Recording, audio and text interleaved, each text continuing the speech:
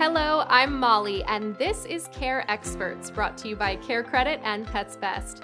Together, the Care Credit credit card and Pets Best pet health insurance provide all the financial tools that can help you be the best pet parent you can be. Today, we are here in Los Angeles, California with Dr. Jeff Werber. Dr. Werber is a practicing veterinarian and has been for over 35 years. He is the founder of Century Veterinary Group and is the former president of the Association of Veterinary Communicators.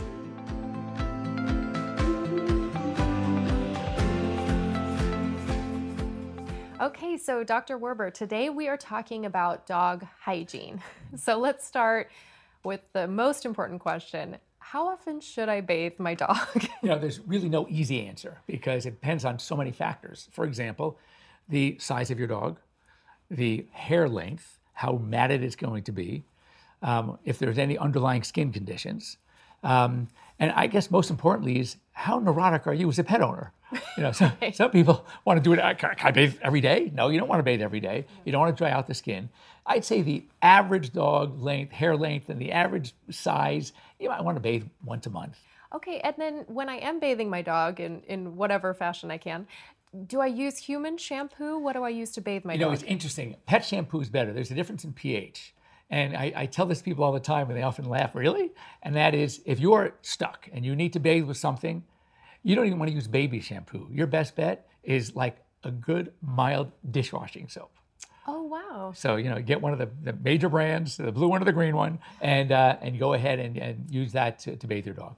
Okay, fantastic. And how often should I brush my dog?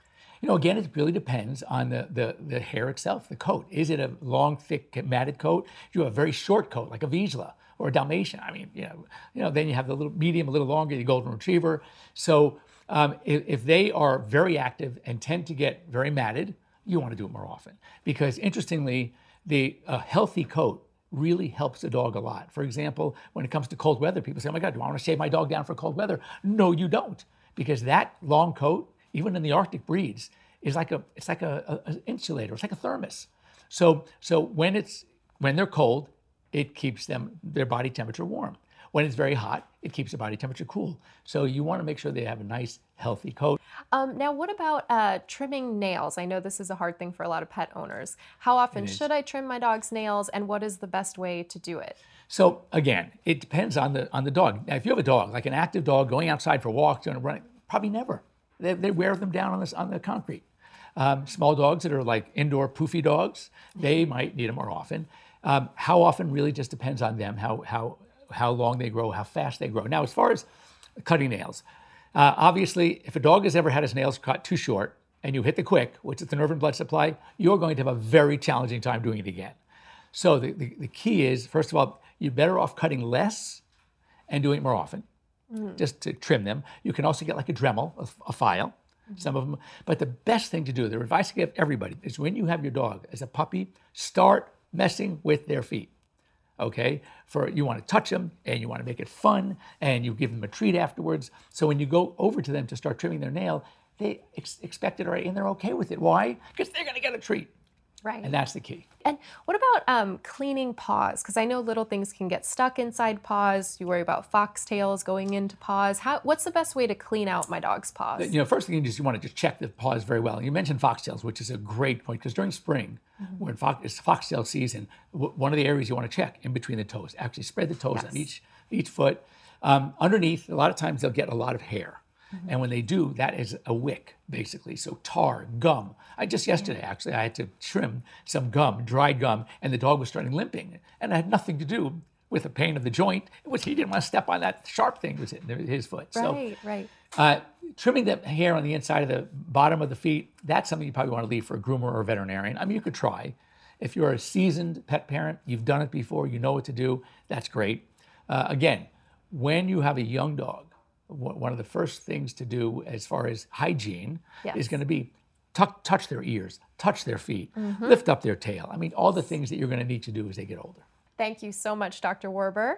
And we'll be back with more Care Experts after this brief message. Thanks to Care Credit, I can take care of my best friend. Thanks to Care Credit, I can smile again. Thanks to Care Credit, I can be confident. Thanks to Care Credit, I can prepare for veterinary care. I can take care of myself again. I can be myself again. I can plan for Cooper's care. I can take care of my pug family. I can. I can. I can. I can have peace of mind.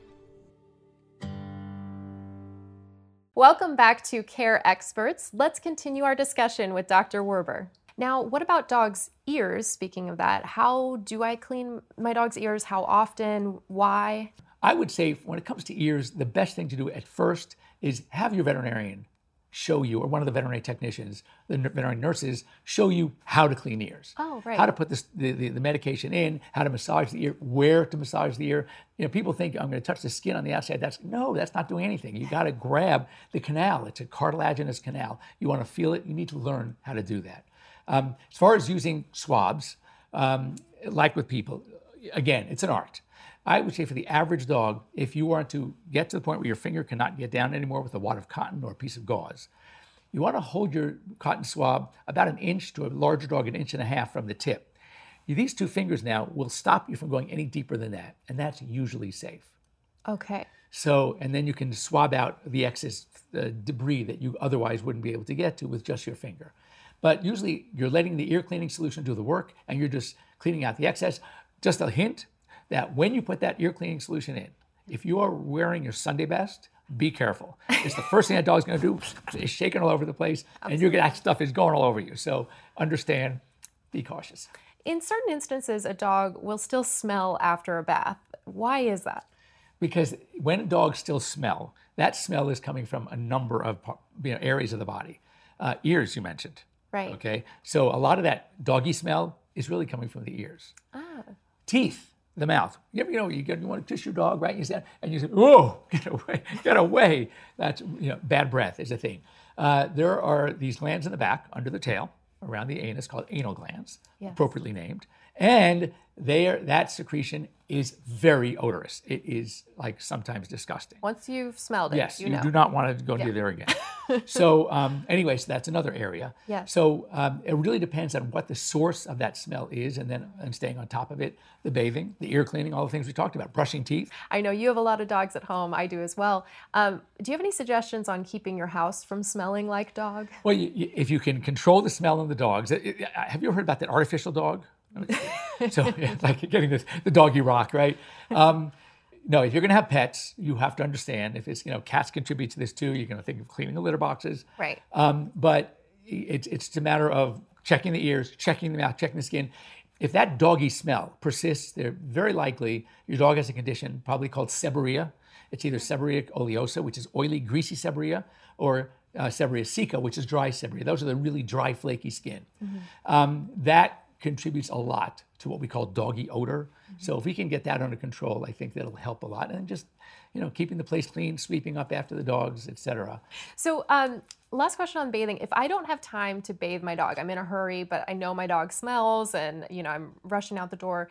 What about these new wipes or certain deodorizing products? Or do those work? A dry shampoo of sorts for a dog? They can work. I'm not a fan. I don't like the residue that's left by the dry shampoos. Okay. Yes, in a pinch, it's better than nothing.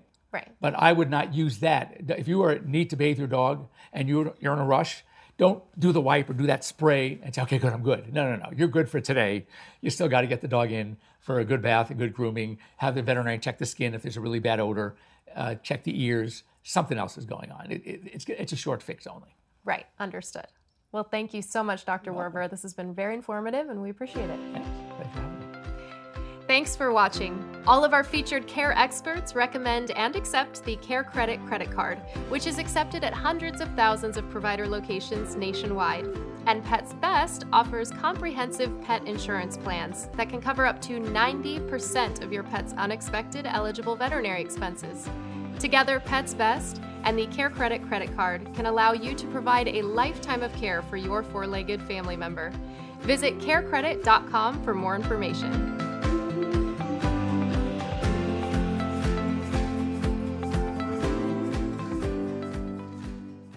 Thanks for joining us on Care Experts with Care Credit. If you enjoyed this episode, please subscribe and share with friends and family. And stay tuned for new episodes every week.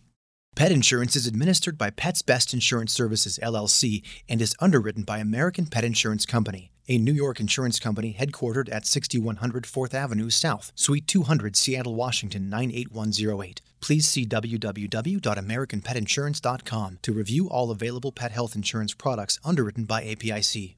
This content is subject to change without notice and offered for informational use only. You are urged to consult with your individual advisors with respect to any information presented. Synchrony and any of its affiliates, including Care Credit, collectively Synchrony, makes no representations or warranties regarding this content and accepts no liability for loss or harm arising from the use of information provided. All statements and opinions in Care Experts with Care Credit are the sole opinions of the guest. Your receipt of this material constitutes your acceptance of these terms and conditions.